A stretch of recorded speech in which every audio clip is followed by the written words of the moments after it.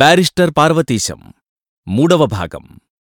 నా జీవితంలో మొదటిసారిగా హైకోర్టులో నిలబడి మహామేధావులైన జడ్జిల ఎదుట నేను వాదించడం జరిగింది. ఒక్కసారి నేను లేచి నిలబడి గౌను సరిగ్గా భుజాలమీదకు సర్దుకుని తల పైకెత్తి జడ్జిగారి వైపు చూసేసరికి ఆయన తీక్షణంగా ఎవరీ యువకుడు అన్నట్లు నాకేసి చూస్తున్నారు. నేను నమస్కార సూచకంగా తలవంచి ప్లీడర్ వైపు తిరిగేటప్పటికీ చాలామంది కేవలం నన్ను చూడడానికీ నా వాదన వినడానికే వచ్చినట్టు యువకులు చాలామంది కనపడ్డారు. నేను చిరునవ్వుతో కనపడకుండా వారివైపు కూడా తలవంచి నా వాదన ప్రారంభించాను. కోర్టు హాలంతా నిశ్శబ్దమైంది. అందరి కళ్ళూ నామీదనే కేంద్రీకృతమైనాయి.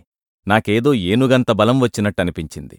నదురూ బెదురూ లేకుండా నిర్దుష్టమైన ఆంగ్ల భాషలో నిస్సంకోచంగా వ్యర్థవాక్యాలేవీ లేకుండా ఎన్ని సంవత్సరాల అనుభవమో ఉన్నట్లు వాదిస్తున్న నన్ను చూసి అక్కడి చేరిన సాటి లాయర్లంతా నన్ను మెచ్చుకుంటున్నట్టనిపించింది. మా నారాయణమూర్తిగారు ఏ భావమూ కనపడకుండా తదేక దృష్టితో నిర్నిమేషంగా తన ఊహలు నాకు స్ఫురింపజేస్తున్నట్టుగా చూస్తూ కూర్చున్నారు. సుమారు 6 గంటలైన తరువాత పరీక్షా సమయమన్నట్లు ఈ వాదనలో క్లిష్టమైన ఘట్టం దగ్గరికి వచ్చాం. నేనవలీలగా, అప్రయత్నంగా, అనాలోచితంగా చెప్పినట్టుగానే 2 ముఖ్యమైన పాయింట్లు చెప్పి నా వాదన ముగించి న్యాయాధిపతుల వైపు తిరిగి మళ్లీ నమస్కార సూచకంగా తలవంచి కూర్చున్నాను. నారాయణమూర్తిగారు బ్రహ్మానందపడ్డారు. మిగతా వకీళ్లంతా షహబాష్ అనే భావము తమ ముఖాలలో వ్యక్తం చేశారు. ప్రతివాది ఒక 10 నిమిషాలు నా వాదనకు ప్రతివాదన చేశారు. అందులో స్వారస్యం లేదని నాకు కూడా అర్థమైంది. నేను బయటికి వస్తుంటే నారాయణమూర్తిగారు నా భుజంమీద చెయ్యివేసి 2 అడుగులు నాతో వేస్తూ, చాలా బాగా చెప్పావు నాయనా. నేననుకున్నవన్నీ అనుకున్నట్లుగా నాకంటే బాగా చెప్పావు. చాలా సంతోషంగా ఉంది. నీవు చాలా పెద్దవాడవవుతావు అని నా వీపు తట్టి వారి దారిన వారు వెళ్లారు. వారికి పాదాభివందనం చేద్దామనిపించింది. అక్కడ జనసమూహంలో ఆ పని చేయలేకపోయాను. మరి 2 రోజులకు కోర్టువారు నేను వాదించిన కేసులో మా క్లయింటుకు అనుకూలంగా నిర్ద్వంద్వంగా తీర్పు చెప్పారు. తీర్పులో నన్నభినందించారు కూడాను. ఇలా కొన్నాళ్లు అప్పుడప్పుడు ఏదో కేసు నారాయణమూర్తిగారు నాకు ధైర్యంగా వప్పచెప్పడమే కాకుండా కొన్ని కేసులు అనగా అప్పీళ్లు ఆయన వేపునుంచి తిన్నగా నా దగ్గరికి రావడం మొదలెట్టాయి.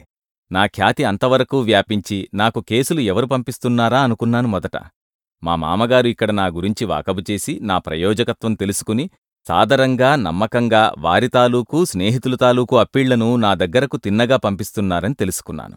ఇక నింటివద్దనూ రోజురోజూ కోర్టు వ్యవహారాల్లోనూ లా పుస్తకాల్లోనూ నిమగ్నుడనై క్లయింట్లతోనే ఎక్కువ కాలక్షేపం చేస్తుంటే మా సరస్వతికి ఏ కాలక్షేపం కాక కొంచెం అలగడం, చిరుకోపం ప్రదర్శించడం మొదలెట్టింది.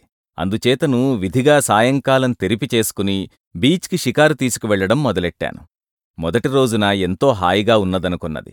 మరి 2 రోజులైన తరువాతను, ఏమిటండీ ఇక్కడ ఇంత సమ్మర్ధమూ ఇంత సమూహమూనూ, ఎక్కడా ప్రశాంతంగా కూర్చోడానికైనా చోటు కనబడదేం? ఈ మదరాసు వాస్తవ్యులకు ఇళ్ళూ వాకిళ్ళూ ఉండవా ఏమిటి? పైగా ఇదేమిటండి, వచ్చినవాళ్లేదో కాసేపు కూర్చుని ఇంటికి పోకుండా ఇంత బాహాటంగా స్త్రీ పురుషులు అంతా అలా ఒకళ్ళనొకళ్ళు ఊపిరాడకుండా ఆ కౌగిలింతలేమిటి, ఆ ముద్దులేమిటి, ఆ సరసాలేమిటండి అన్నది ఎంతో ఆశ్చర్యంతో. మదరాసు వచ్చినప్పట్నించి నేటివరకు ఆమెను బీచ్కి తీసుకురాలేదన్న విషయము స్ఫురణకు వచ్చింది. నేను పరధ్యానంగా మరికొంత దూరం నడిపించి నీటికి దగ్గరగా, నాకు దగ్గరగా కూర్చోబెట్టుకుని ఆ మాట ఈ మాట చెబుతూ ఆమె నడుంచుట్టూ చేయివేసి ఆమెకు తెలిసీ తెలియకుండా అంతకంతకు మరీ దగ్గరకు తీసుకుని తల నిమురుతూ తను కొంచెం పరాకుగా ఉన్నట్టుండగా నా గుండెకు హత్తుకుని గాఢంగా ముద్దు పెట్టుకున్నాను. మొదట ఊరుకుని మరొక నిమిషానికి చుంబనం పూర్తయ్యేసరికి తెలివి తెచ్చుకుని ఉలిక్కిపడి నన్నవతలకి తొయ్యడానికి ప్రయత్నించి 4 వైపులా చూచి, ఇదేమన్యాయమండి, వాళ్లు చూస్తే ఏమనుకుంటారు? లేకపోతే వాళ్లను చూచి మీకు మతిపోతుందా అంది కొంచెం కోపం ప్రదర్శిస్తూ.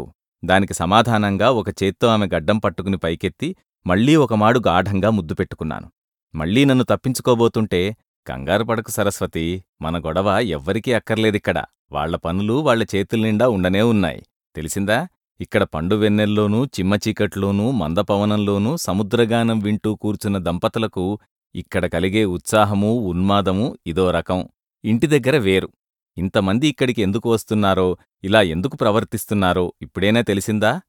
కామార్తాహి ప్రకృతి కృపాణారిశ్చేతనాచేతనేఘ అనే వాక్యం నీకు స్ఫురణకు రావడం లేదా అన్నాను. సరస్వతి మాటాడకుండా చిరునవ్వుతో నా మెడ చుట్టూ చేతులు వేసి నా ముఖం తన ముఖం మీదికి వంచుకున్నది. ఇంటి దగ్గర తను మళ్లీ చదవవలనని ఉన్నదని, ఎవర్నైనా ప్రైవేట్ చెప్పడానికి చూడమని 4-5 సార్లనగా, కొంతకాలం నాకు చేతనైనంతవరకు చెప్పి చూస్తాను, ఎలా ఉంటుందో అన్నాను. మీరు చెప్పేవి బాగానే ఉంటవి కాని ఈ పాఠాల సంగతి వేరు. అంటే బిఏకి కావలసిన పాఠ్యగ్రంథాల పాఠాలు నాకు కావాలి అన్నది. ఆ పాఠాలే నేను చెబుతానంటున్నాను. 4 రోజులు చెప్పగలనో లేదో చూడు. నీకు నచ్చకపోతే ఓ మిస్సమ్మనెవరినైనా చూస్తాను అన్నారు. మిస్సమ్మ వద్దులేండి, మీరు చెబితే చాలు. పాఠ్యగ్రంథాలు చెప్పేటప్పుడు అందులో విషయాలు తప్ప మరో ప్రస్తావనేమీ తేకూడదని గమనించ ప్రార్థన అన్నది.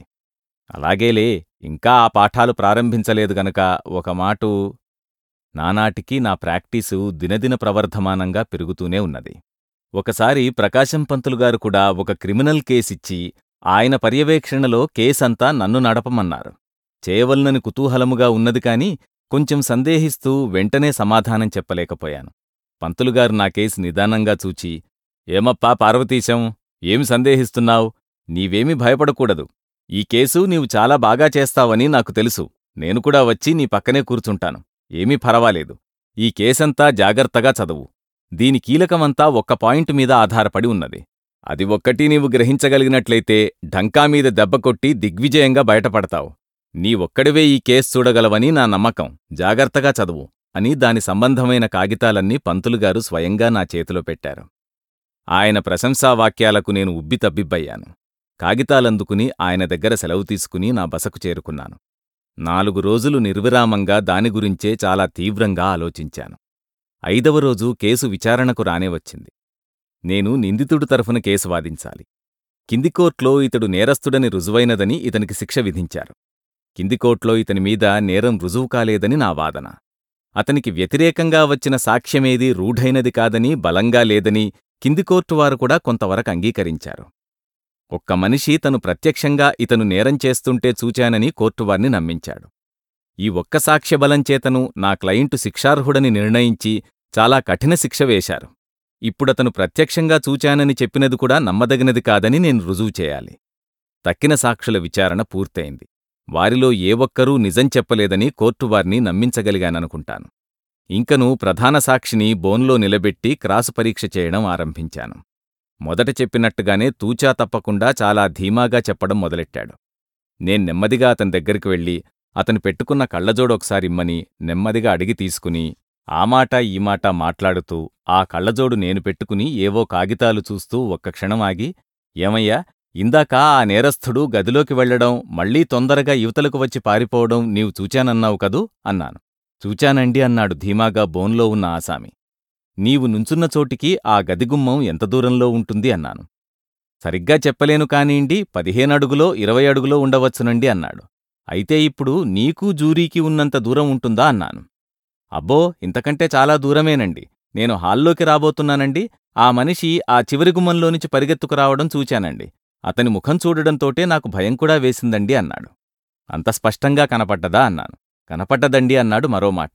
అంతటితో ఊరుకోక, నా కళ్ల ఎదుటనే జరిగినది ఎందుకు కనపడదండి అన్నాడు. నిజమే సుమా, నాదే పొరపాటు. అంత స్పష్టంగా కనపడ్డది కాదని నేను మట్టుకు ఎలా అనగలను అన్నాను. అయితే చూడు, ఈ జూరీలో ఎడమనుంచి 4గో మనిషి నీ సాక్ష్యం వినిపించుకోకుండా చేతిలో ఏదో పుస్తకం చదువుతూ కూర్చున్నాడేమిటి? అది కోర్టువారు గమనించరనుకున్నారు కాబోలు అన్నాను, ఈ కేసుకేదీ సంబంధం లేని విషయంలాగా. చిత్తం అదేనండి, నేనూ చూస్తున్నాను. ఏమిటిలా కూర్చున్నాడనుకున్నాను కూడానండి అన్నాడు మందహాసం చిందిస్తూ. అనుకున్నావు? అయితే బాధలేదు అన్నట్టు పాపం నీ కళ్లజోడివ్వడం మరిచేపోయాను అని అతనికి అందించాను. పరవాలేదండయ్యా అని తీసుకున్నాడు. ఇంక నువ్వు వెళ్ళవచ్చును అన్నాను. కోర్టంతా ఒక్క క్షణం నూగింజ నేలమీద పడినా వినపడేటంత నిశ్శబ్దం. వెంటనే ఒక్కసారి కోర్టంతా ఒక పెద్ద నిట్టూర్పు విడిచినంత శబ్దం. ప్రాసిక్యూషన్ వకీలు కుదేలై పేడకుప్పలా కుర్చీలో కూలబడ్డాడు. కొద్ది క్షణాల్లో కేసు ముగిసింది.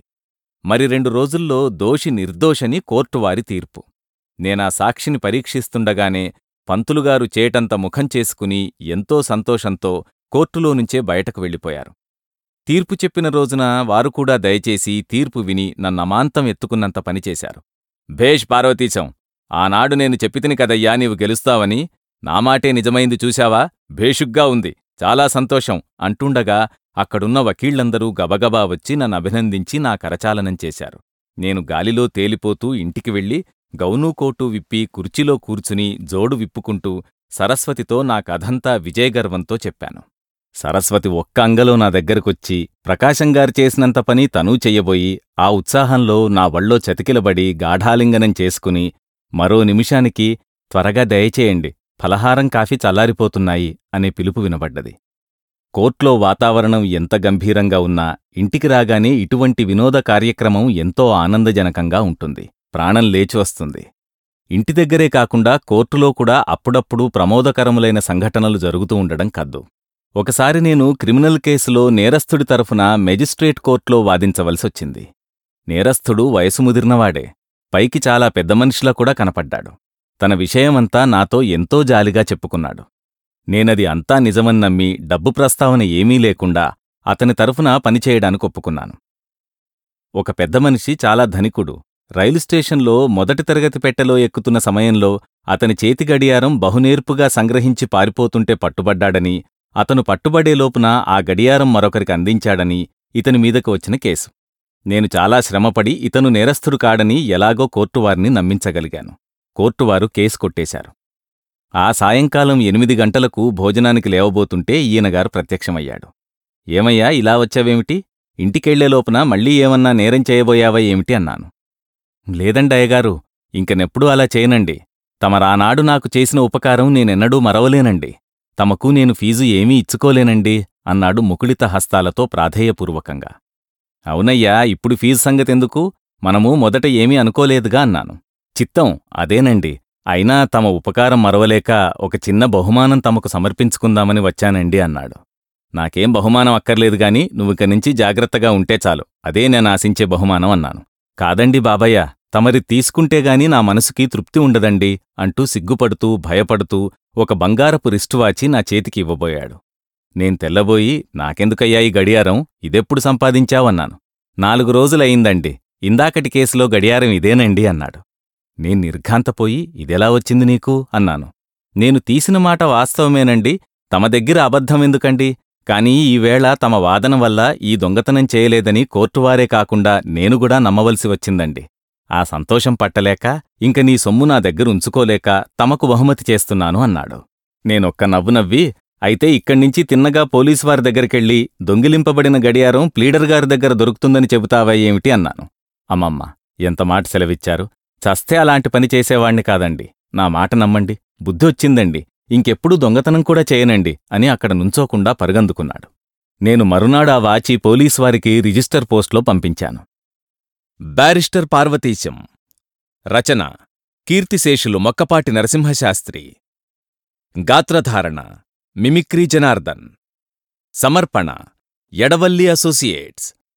నిర్వహణ Arila studios. Audio engineer Santosh Vadnala. Studio sound city Hyderabad.